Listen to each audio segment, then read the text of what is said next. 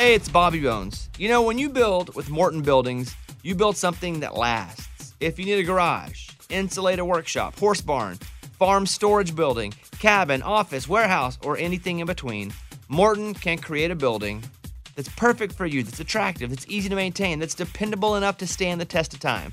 Don't delay. Construction schedules are filling up fast, so now is the time to start planning your building project with Morton Buildings. Find out more right now at mortonbuildings.com. The Oracle Network. Look deeper. Today's podcast is presented by Podgo.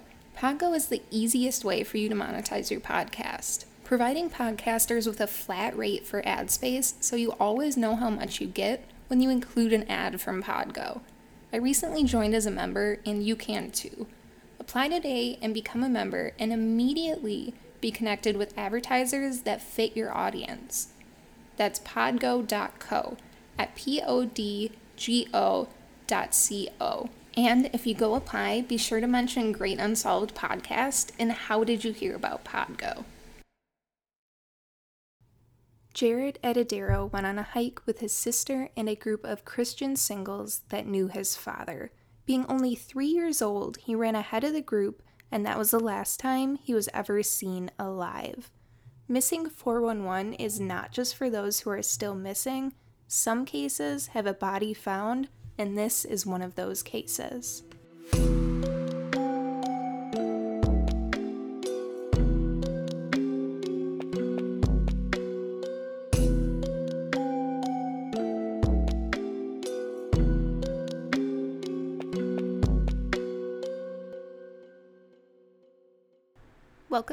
Welcome back to the Great Unsolved Podcast. My name is Alexis.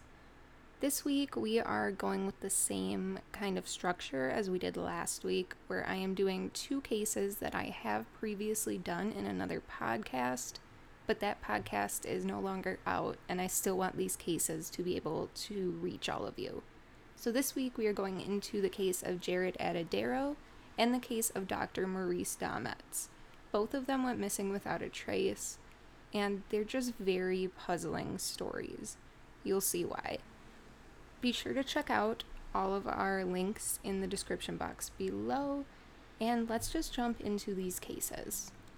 There are a lot of oddities in this case, just as in every other missing 411, but this one also seems to have a massive cover-up in play. About a year and a half before his disappearance, Jaryd's father had purchased a resort in the Colorado wilderness because he wanted to get to be a little more outdoorsy.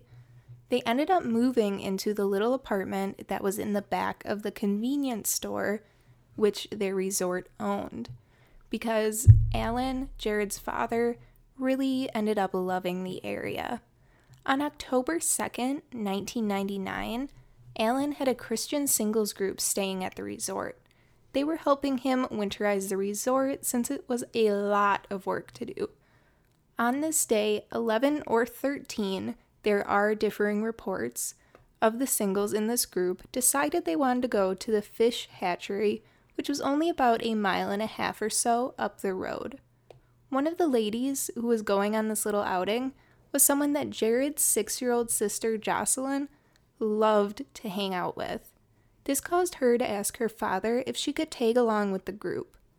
Alan had met the people in this group before and trusted them, so he said, why not?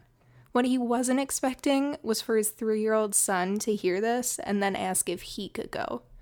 Alan, not wanting to give the group more than they could handle, originally said Jaryd could not go. However, after Jaryd begged and begged to go, Alan allowed him to do so. The group ended up going off in multiple cars to the fish hatchery. It didn't turn out to be as exciting as they had thought, so they weren't there long. Without telling Alan, the group took the children and drove another 15 miles away from the resort to a trailhead called Big South Trail. This was a 7-mile trail through the Colorado wilderness. The forest was very dense, so it seemed logical enough that the children would have no choice but to stay on the trail. When they started off on this trail, they split into 2 groups. One was slower and one was faster. The children obviously stayed with the slower group as their legs probably wouldn't carry them very quickly. Jaryd was very talkative and outgoing that day, so when he saw two fishermen passing up the group, he went to talk with them and just ended up walking with them. He began asking lots of questions, such as, "Are there bears around here?" which later prompted people to ask if maybe Jaryd had seen some wild animals, and this is why he asked the question. The fishermen must have noticed he was with the two groups surrounding them, so they felt no need to make him go back to the slow group. However, these fishermen were walking quite quickly and eventually passed up the fast group as well. Instead of stopping, Jaryd continued to walk alongside them. When they got to a fork in the trail, the fishermen chose to go one way and Jaryd went off the other way. The fishermen would be highly criticized for this when it was found out Jaryd was missing, but they stated that the group was only 50 to 80 feet behind them, so they figured the group must have seen Jaryd and would continue to follow him. However, this was the last time Jaryd was seen alive. Some would later report that a little while after this, they heard a scream. Some stated that it was a playful scream like that of a child when you tag them. Others said it sounded like a terrified scream. And yet others deny this even ever happened. After walking for a little longer, some of the group began to realize that no one had seen Jaryd in a while, and they began to call for him and look for him. This proved to do them no good, so two women in the group drove back to the resort to get Alan. When these two women burst into the room with the resort manager, they stated, "We have a problem with Jaryd." Alan started to think about scrapes and broken bones or a bad tantrum, but these women just kept telling him, no, that's not what happened. When he finally asked, well, what happened? They then said something that would be very controversial throughout this entire case and even today. They said, "He's okay, we just can't find him." Alan has said that this wording struck him as very odd. How could they know Jaryd was okay if they couldn't find him? To me, it kind of just sounds like they were trying to bring the situation down a bit. You know, when you were younger and you would accidentally hit a sibling or a cousin or someone too hard, and an adult would be like, "What happened?" And you'd be like, "Oh, they're fine, it's nothing," when obviously they weren't fine, just to bring down the situation a little bit. I kind of see this as that same type of situation and that same type of idea to bring the situation down and not worry Alan more than he already was. Sure, it was back on October 2nd, 1999. My son was on a hike with some friends, and he vanished on the hike.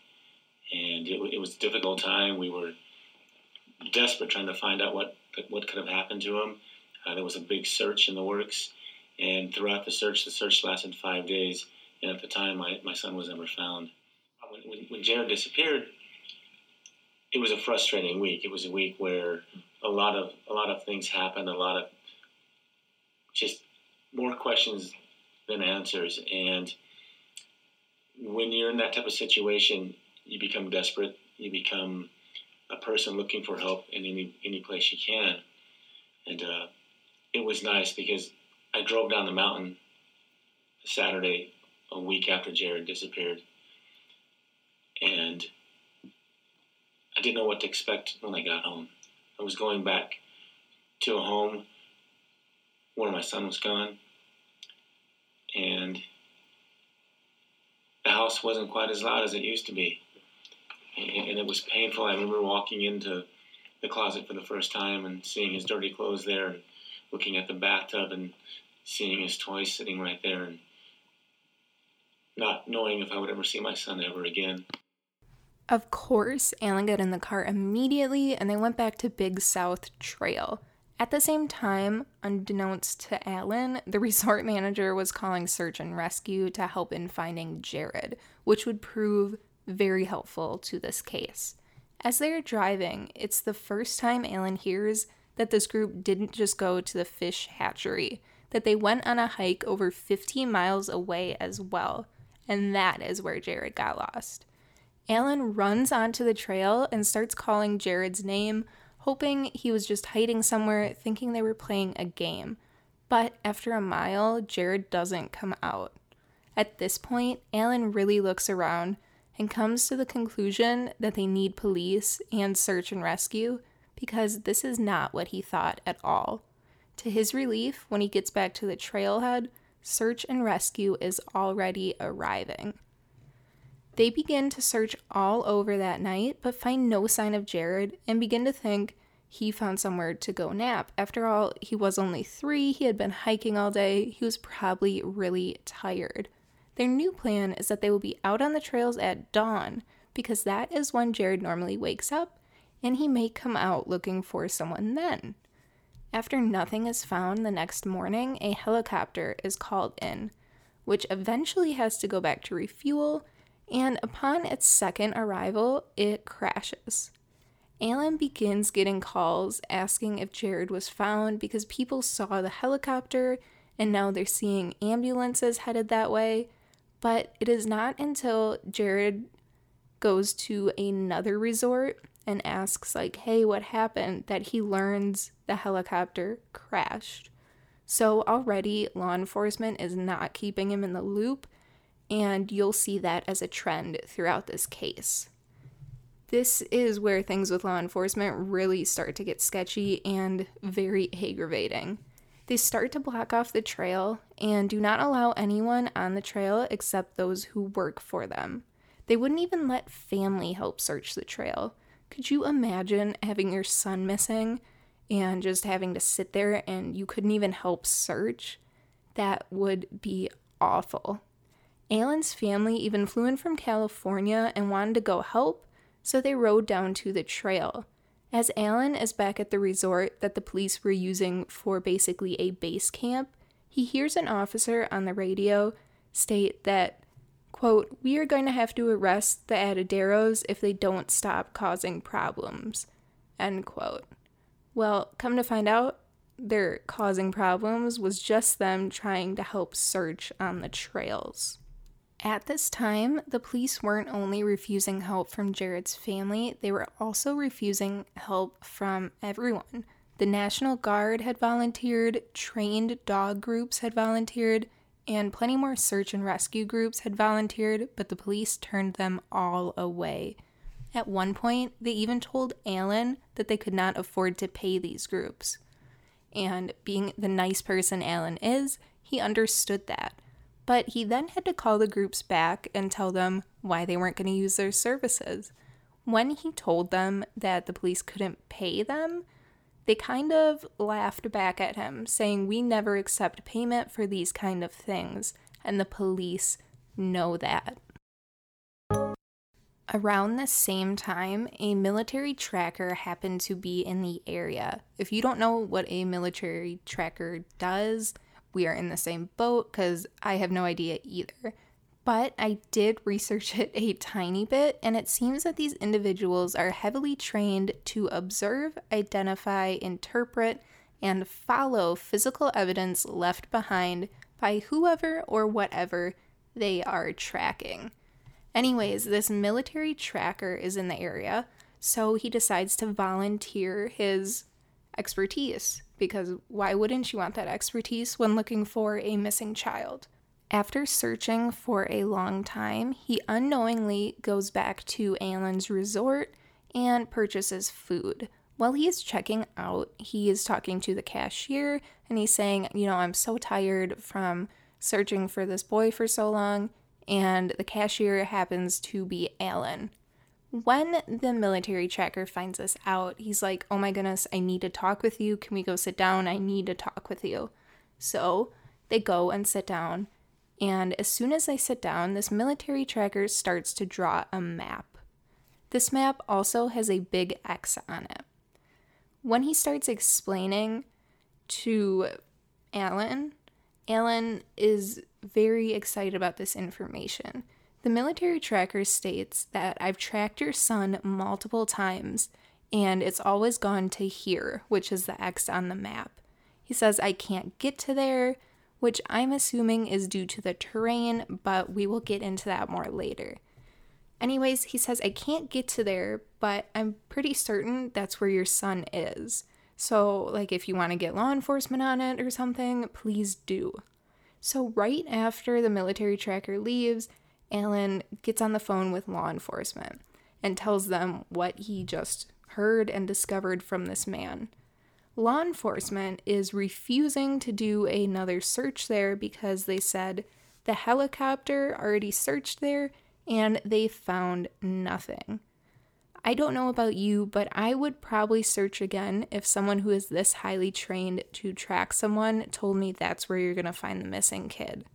I would definitely go back and search no matter how many times I had searched it before. Later into these searches, Alan discovers a report from a park ranger.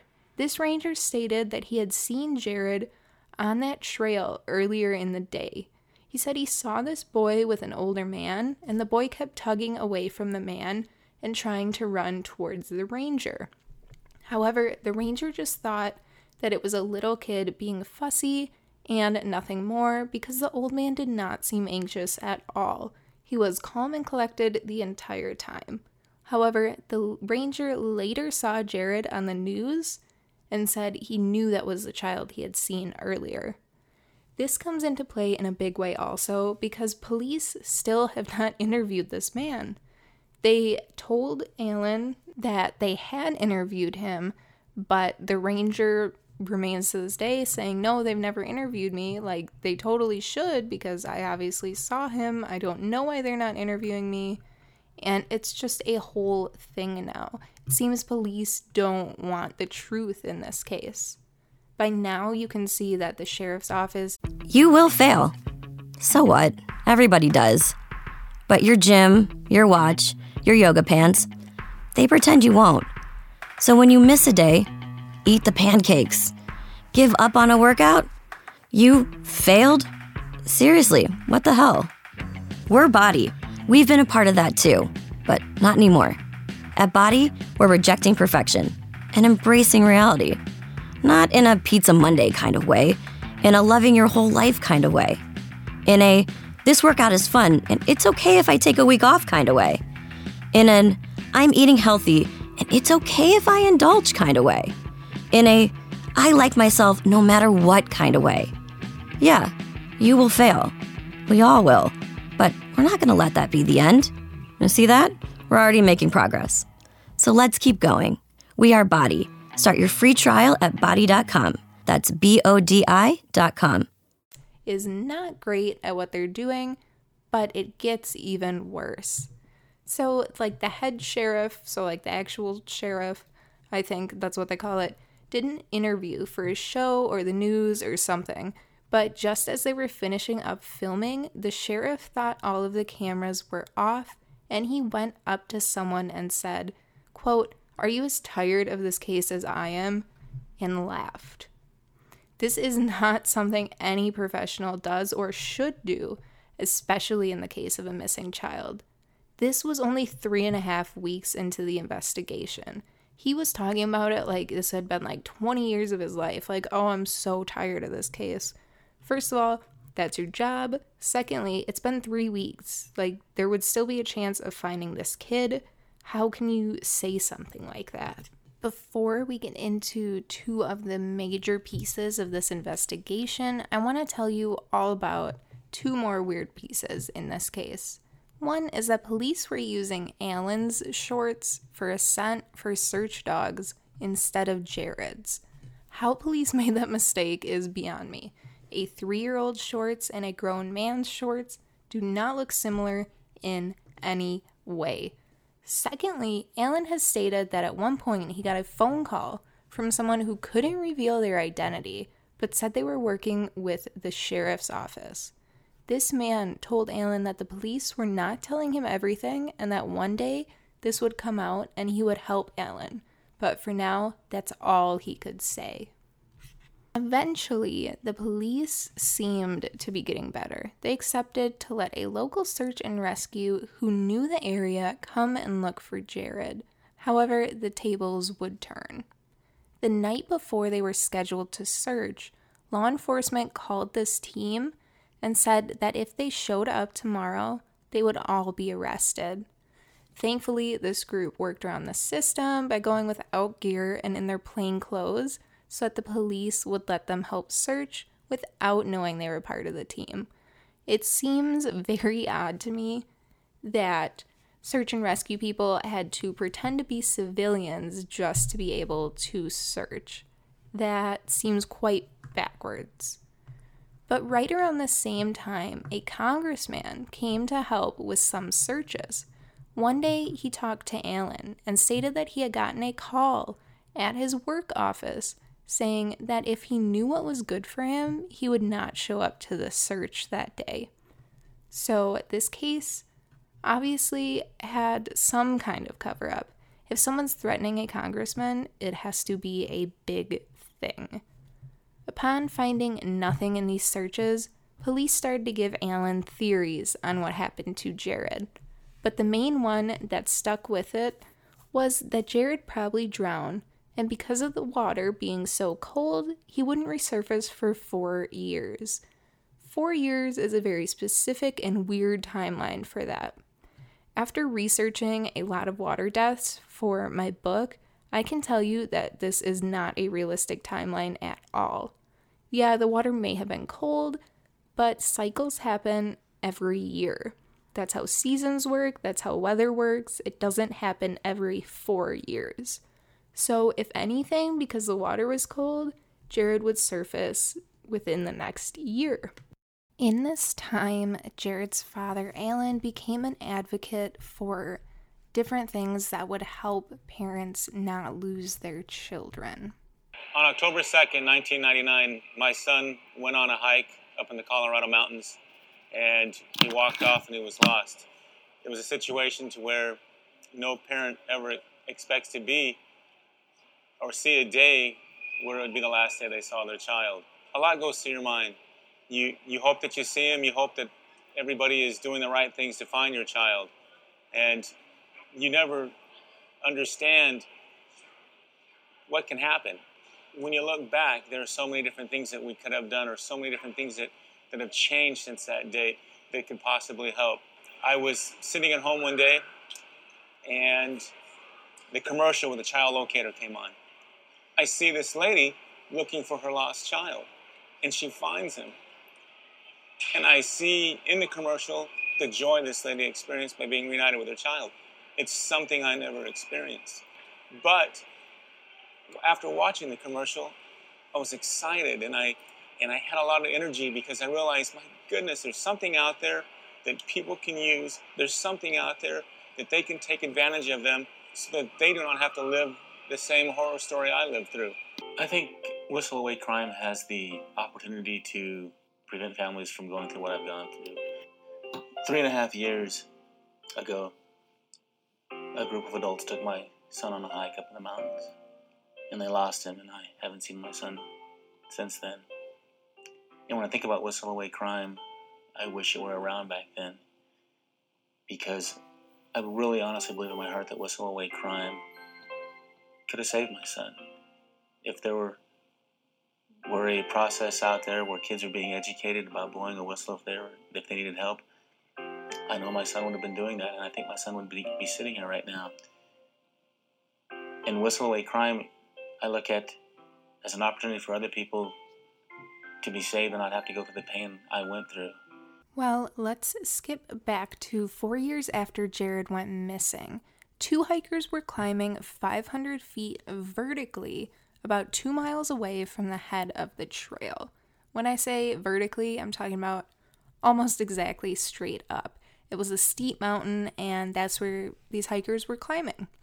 When they got to about 500 feet vertically, they found children's clothing. Immediately, the police were called, because that has to be terrifying to be somewhere where not a lot of people go and you find child's clothing. That would definitely freak me out. Anyways, the police were able to get a hold of Alan and identify these clothes as Jaryd's clothing. These clothes did not look like they had been out in the wilderness for 4 years or even like a week. The wind and rain apparently did nothing to these clothes. They looked clean and still put together.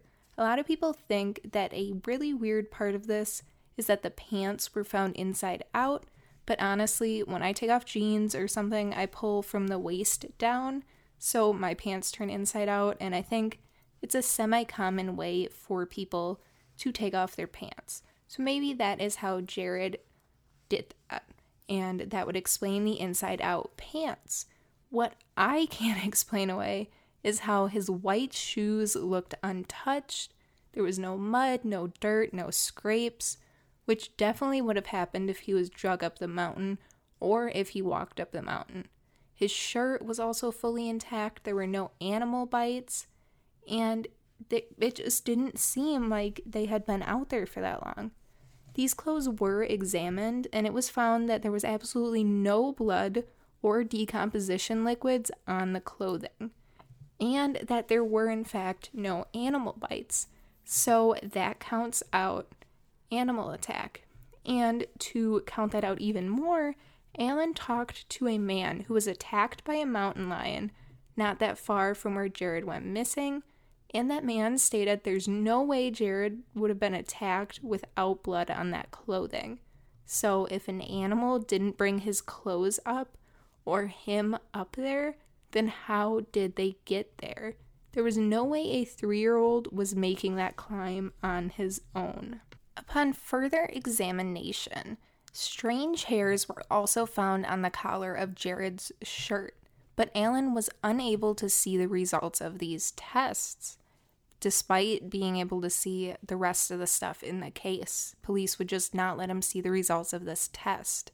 He was only told that it was not human hair and not mountain lion hair, which doesn't make sense how they could discern that, but it seems that law enforcement had to have known what kind of hair it was if they could make these distinctions. Not long after the clothing was found, people started to question why no bones were found at this area, and an important statement that was said on national television was, why wasn't a tooth even found?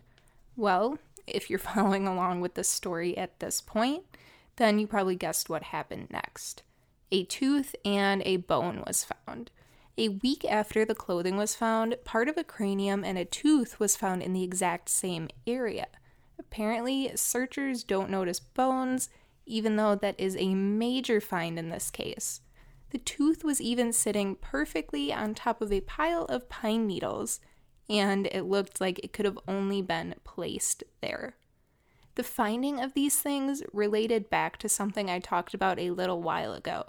You remember that military tracker that got turned away because the helicopters had already searched that area and found nothing? Well, all this evidence was found within 30 feet of where the military trackers said Jaryd would be found. So we can only wonder if police had gone and looked and followed up that tip, would Jaryd still be alive today? The bone and the tooth were not even confirmed to be Jaryd's until 2 years after finding them. And it was the third DNA test. The first DNA test done by local law enforcement was an 86% match to Jaryd, but Alan wanted another test, so he sent the skull to someone in Ohio. Conveniently, the tooth was basically destroyed by local law enforcement. But the Ohio test shown that DNA tests were inconclusive, so local law enforcement could not have given an 86% match.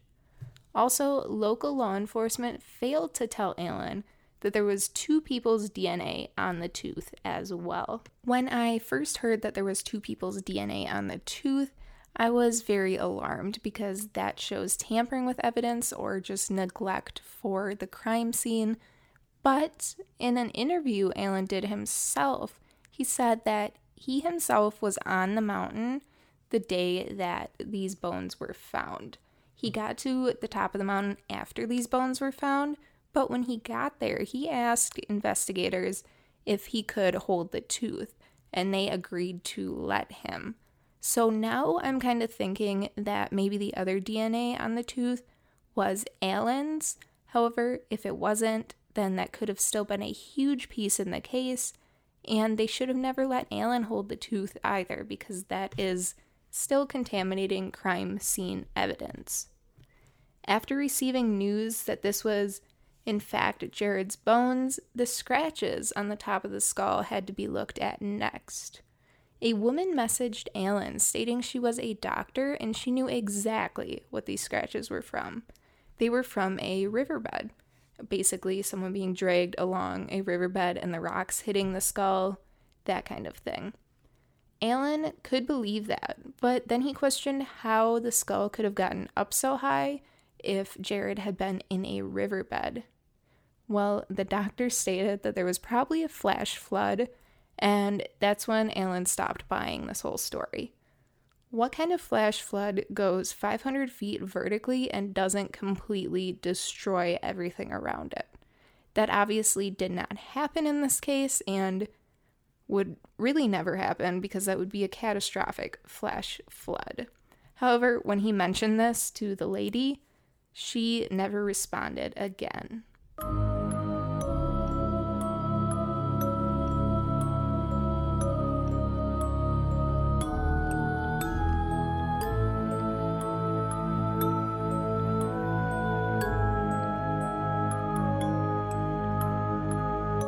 So there's a lot of theories in this case, obviously, but I want to kind of connect a few dots. So first, law enforcement stops letting others work on the searches, then they start refusing help from even qualified professionals who search this area. Next, they come up with an explanation to how Jaryd died and why they weren't able to find anything, saying he would appear 4 years later. Then, almost exactly 4 years later, clothing is found somewhere Jaryd could not have gotten to on his own. Then, when people start to question why no bones or teeth were found, one bone and one tooth miraculously appear in the place they had already combed over. Then, the tooth has multiple DNAs on it and is accidentally destroyed. Then, someone emails Alan to explain away the scratches, but when he comes back with logic, they never respond. So I'm not saying it's a police cover-up, but I'm not saying it's not a police cover-up, because it sure sounds like the police are trying to cover something up at least. There are theories that relate to UFOs and Jaryd being abducted for a few years, then dropped there years later, which could explain why the clothes look so new. There are theories that the police found evidence right away and just hid it to bring it back out 4 years later. And there are also theories that go with the Rangers' accounts. But my question is, if Jaryd was with an old man, then how did the old man get up the mountain? I don't know what to believe, and there are endless theories to this. What I really want to know is, what was the hair on his clothing? If it wasn't human and there was no sign of an animal attack, that just leaves our minds to wander into crazy conspiracies of what it could be. So it wasn't an animal attack, because there's no way there would be no blood and no evidence of one if one had happened. That means it had to be something sort of human intervention-y, because Jaryd wasn't able to climb that mountain on his own. But then again, the hair wasn't human. This case just frustrates me to no end, and the horrible police work just makes me so angry, and I get so confused because the evidence points multiple ways. But hopefully that man who called Alan was right, that all the information would come out one day, because I cannot wait to find out what really happened. So if you have some free time, go raise awareness about this case, and let's get the law enforcement to tell us the whole truth.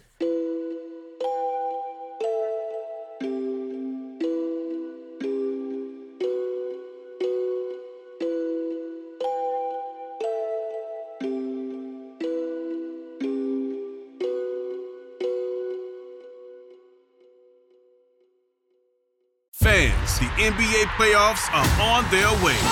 But before they begin, it's the NBA Play-In Tournament. Winner advances, the loser goes home. 4 teams vying for the last 2 spots in each conference. Curry. Bang! Some teams will get in. Do or die. Others, they're coming up short. Forget about X's and O's. Who wants it more? It's now or never. The playoffs are calling. But first, you gotta win to get in.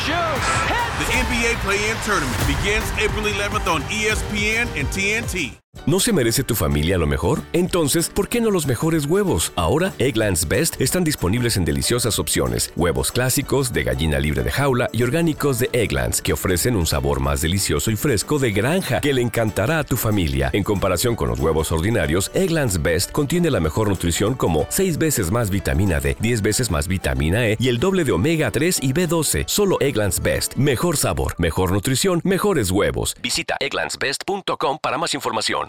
Today, we are going to go over the case of Dr. Maurice Dametz, who on April 29th of 1981 vanished from a national forest, but no remains have ever been found. Let's jump into his story.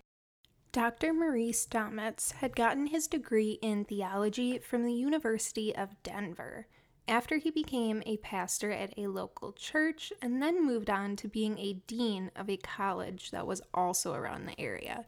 All of this was in Colorado still. When he went missing, he was still a traveling pastor around the area, and he was loved by many people. It is said that he was a little more on the extreme side of religion, as he had very fire and brimstone religious views and writings. When looking online, his age was greatly disputed. Some places said he was born in 1896, other places said 1906, and the general consensus was that he was in his 80s. But on the missing persons site for Colorado, it shows his age as 75. Either way, Maurice was not a healthy man at the time of his disappearance. Just as most other elderly people, Maurice had bad arthritis, and he had a blood disorder. Due to these disabilities, he couldn't really go places easily on his own. Luckily, Maurice had a good friend who doubled as a rock hunting partner named David McSherry. David would assist Maurice in climbing to the spots where he could then hunt for topaz. Generally, during these outings, Maurice and David would split up once David got Maurice all settled. This way, they could cover more ground without it taking double the time. They had planned this day to hunt for topaz because there was a point in the Pike National Forest aptly named Topaz Point. They hoped that this point would prove true to its name and they would hit the jackpot. The area they were going was also very close to another place called Devil's Head, which was also located in the National Forest. Native folklore has often stated this place was surrounded by evil spirits. To add to the weirdness of this area, other disappearances have happened around the same location as well. After assisting Maurice to his spot, David made sure that he had all of his tools and everything he needed for the day. Once the doctor was all set, David went off to find his own spot to hunt for topaz. Now, he didn't just leave him all day. He would check in about every 15 minutes to make sure Maurice was doing well and nothing had changed. The day went well, and both individuals were very happily rock hunting, and everything seemed serene and beautiful around them. Around 3 p.m., David walked the short 50 yards over to Maurice to see how he was doing. Although David had switched locations throughout the time they were there, Maurice had stayed in one spot due to being unable to walk this terrain alone. When David got there, they struck up a little conversation and decided they would probably be heading home fairly soon. After deciding this, David went back to his most recent area to start cleaning up his tools. This next time frame is something I've found a lot of different answers for. Some places say it was only 5 minutes later, some places say 10, and other places say 15. But it never goes above 15 minutes. So no more than 15 minutes later, David was making his way back towards Maurice's spot in the forest. When he approached the area, he was taken aback because Maurice was no longer there, and neither were his tools. Although Maurice wouldn't have been able to make it back up the hill to the car, David stayed optimistic and walked that way. Just as he thought, Maurice was not in or anywhere near the car. Hoping that Maurice was somewhere close, David got in the car and decided to begin honking the horn. I think his idea here was just to see if maybe Maurice got lost somehow and started to come towards the noise, or maybe even just called out to David.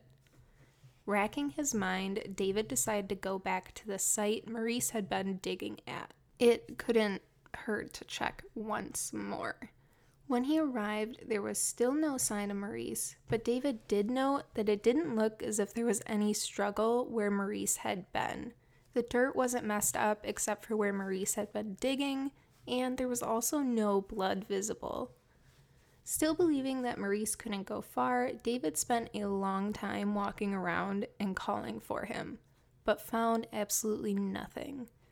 Eventually, he flagged down a motorist on Rampart Range Road and told him what was going on.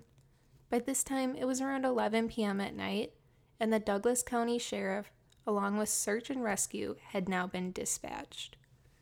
After 5 days of a grueling search throughout the National Forest, they turned up absolutely nothing. And I mean nothing. No piece of clothing, none of the missing tools, no blood, not even a sign Maurice had ever been there. When Maurice Dametz went missing, he was described as 5'9", 150 pounds with blue eyes and gray hair. On that day, he was wearing a white baseball cap, a maroon plaid flannel shirt, brown ankle boots, and blue overalls. If you have any information on him or his disappearance, please call 303-660-7505. On July 18th of 1981, Maurice's wife wrote to the Colorado governor asking for further assistance in finding Maurice. She also stated that he maybe met foul play and had been carried out of the area, but she still asked for another extensive search. After 9 years of no sign of Maurice, he was declared dead. Now, this is all the information I have for this case. I am just unable to find a more detailed version of events anywhere online. This is just a case that does not have a lot of information, but the theories make it still one of the most puzzling out there. So the first theory I was able to find was that Maurice got kidnapped. This is an idea that even his wife has mulled over, because she stated that Maurice may have been carried out of the area that he was in. The main question is, why would someone want to kidnap an old man? Having to carry a full-grown man through this rugged terrain and to at least a somewhat hidden car would be very difficult. The only reason someone would seemingly kidnap an old man would be to eventually kill them. So why not just kill them at the spot you found them? Well, the killer could have known that Maurice was with someone else and knew he would be back to check on him soon. This would suggest that the killer had been watching them much of their day. This seems to line up with the rituals of a serial killer. A serial killer would be vigilant enough to spend hours watching their victim so that they did not get caught. A serial killer might also have their rituals to do before, during, or after the kill, so killing Maurice where they found him would not have been an option. They also could have just known killing him right in that area would leave far too much evidence and be far too risky. The next theory I found is that of an animal attack. This has come up as a theory in both previous cases and will continue to come up through the rest of these cases as well. It is just very easy to go with when people go missing in the forested area. It makes sense. However, just as in the past two cases, it does not match up with the evidence, or better yet, lack of evidence, found here. I will say it time after time that animal attacks make noise, whether it be from the animal, the person, or both, there is absolutely noise in an animal attack. Also, I've said it previously and I'll say it again, animals do not clean up after themselves. I have 2 cats and a rabbit, and when they are done eating, it looks like a tornado went through and they couldn't care less. So I'm sure a wild animal with a human body is even more messy. There was no blood found at the scene and there was no sign of a struggle in the dirt. On top of that, I would assume they looked for animal footprints and found nothing, because that probably would have been a big thing in reports if they had found something. The last piece of evidence that points against this theory is that all of Maurice's tools were gone, and obviously the animal would not have taken those because they're not worried about those. Another popular theory is that Maurice just wandered off on his own. However, we've talked about his arthritis and his inability to walk through this terrain. He could have gotten a few yards away at most. I mean, David was there to help Maurice get around, so him going off on his own didn't make any sense and probably wasn't possible. People have said that maybe he wandered and got stuck in some rough terrain, but like I said, he wouldn't have been able to get very far, so searches probably would have found him. And other people ask about suicide. And I've thought through this, and just being the deeply, somewhat extreme religious man he was, I doubt he would be okay with committing suicide. Many deeply religious people believe that if they kill themselves, they don't get to heaven or their version of heaven. So it seems very unlikely. Since he was an old man, it is a possibility that he was suffering from memory loss, but he still would not have been able to get far away, so searches would have found him confused in the forest. The last idea that goes along with this is that Maurice just wandered off to die in a beautiful place. All of these theories have some substance, but all end up with the fact that he would not have been able to walk very far. This theory is much darker than the rest, but it is the theory that David is making up this whole account of what happened to cover up him murdering Maurice. David would have the ability to kill Maurice and the time to hide his body and come up with the story. He had tons of time where Maurice was just with him, and Maurice was old and sick, so he would not have put up a fight. However, David had no motive, and people have looked into this, and Maurice's wife explains David as a very close friend. There was no motive. Killing Maurice would not result in monetary gain for him, and it wouldn't affect his life for better or worse. So I don't really know where to go with this theory, but I am going to tell you it does seem like the most plausible out of all the theories. We have one more theory, but this murdered by David and never even arriving at the area makes the most logical sense. The last theory is me trying to slowly bring you all into the world of missing 411 theories, and this one is alien abduction. So alien abduction is a theory in many of these cases, and I kind of understand why. These are cases that are just so odd and have absolutely no logical solution to what happened. These people just seem to vanish, so aliens seem as plausible as the next idea. Basically, this theory is just that aliens came in that 15-minute period that David was gone and abducted Maurice. Maybe they wanted to investigate his tools, so they took those as well. Or Maurice could have had them all packed up and had been holding them at the time. Anyways, your guess is kind of as good as mine with this theory. It's a little further out there, but it makes as much sense as the next theory.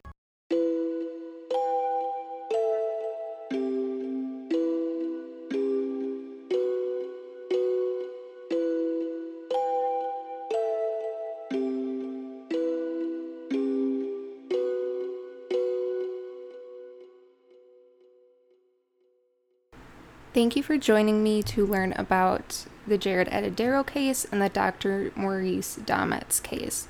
Next week, I'm also going to be doing an episode with 2 cases, kind of. It is going to be the Lauren Spearer case and another case that many believe is highly connected to hers. If you want to get early access to that episode on the Lauren Spearer case, go join our Patreon at the link below. That case is up right now. Also, check out our Patreon to be able to vote on a case I do every month and get a monthly bonus episode. Be sure to follow us on Twitter at Great Unsolved and on Instagram at Great Unsolved Pod, and check out our Facebook page. All of those links are going to be down below.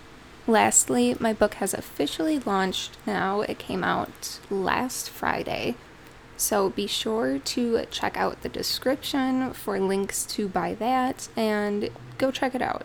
See if that's something you like. It focuses on the theory of the SFK killers. Stay safe and have a wonderful day.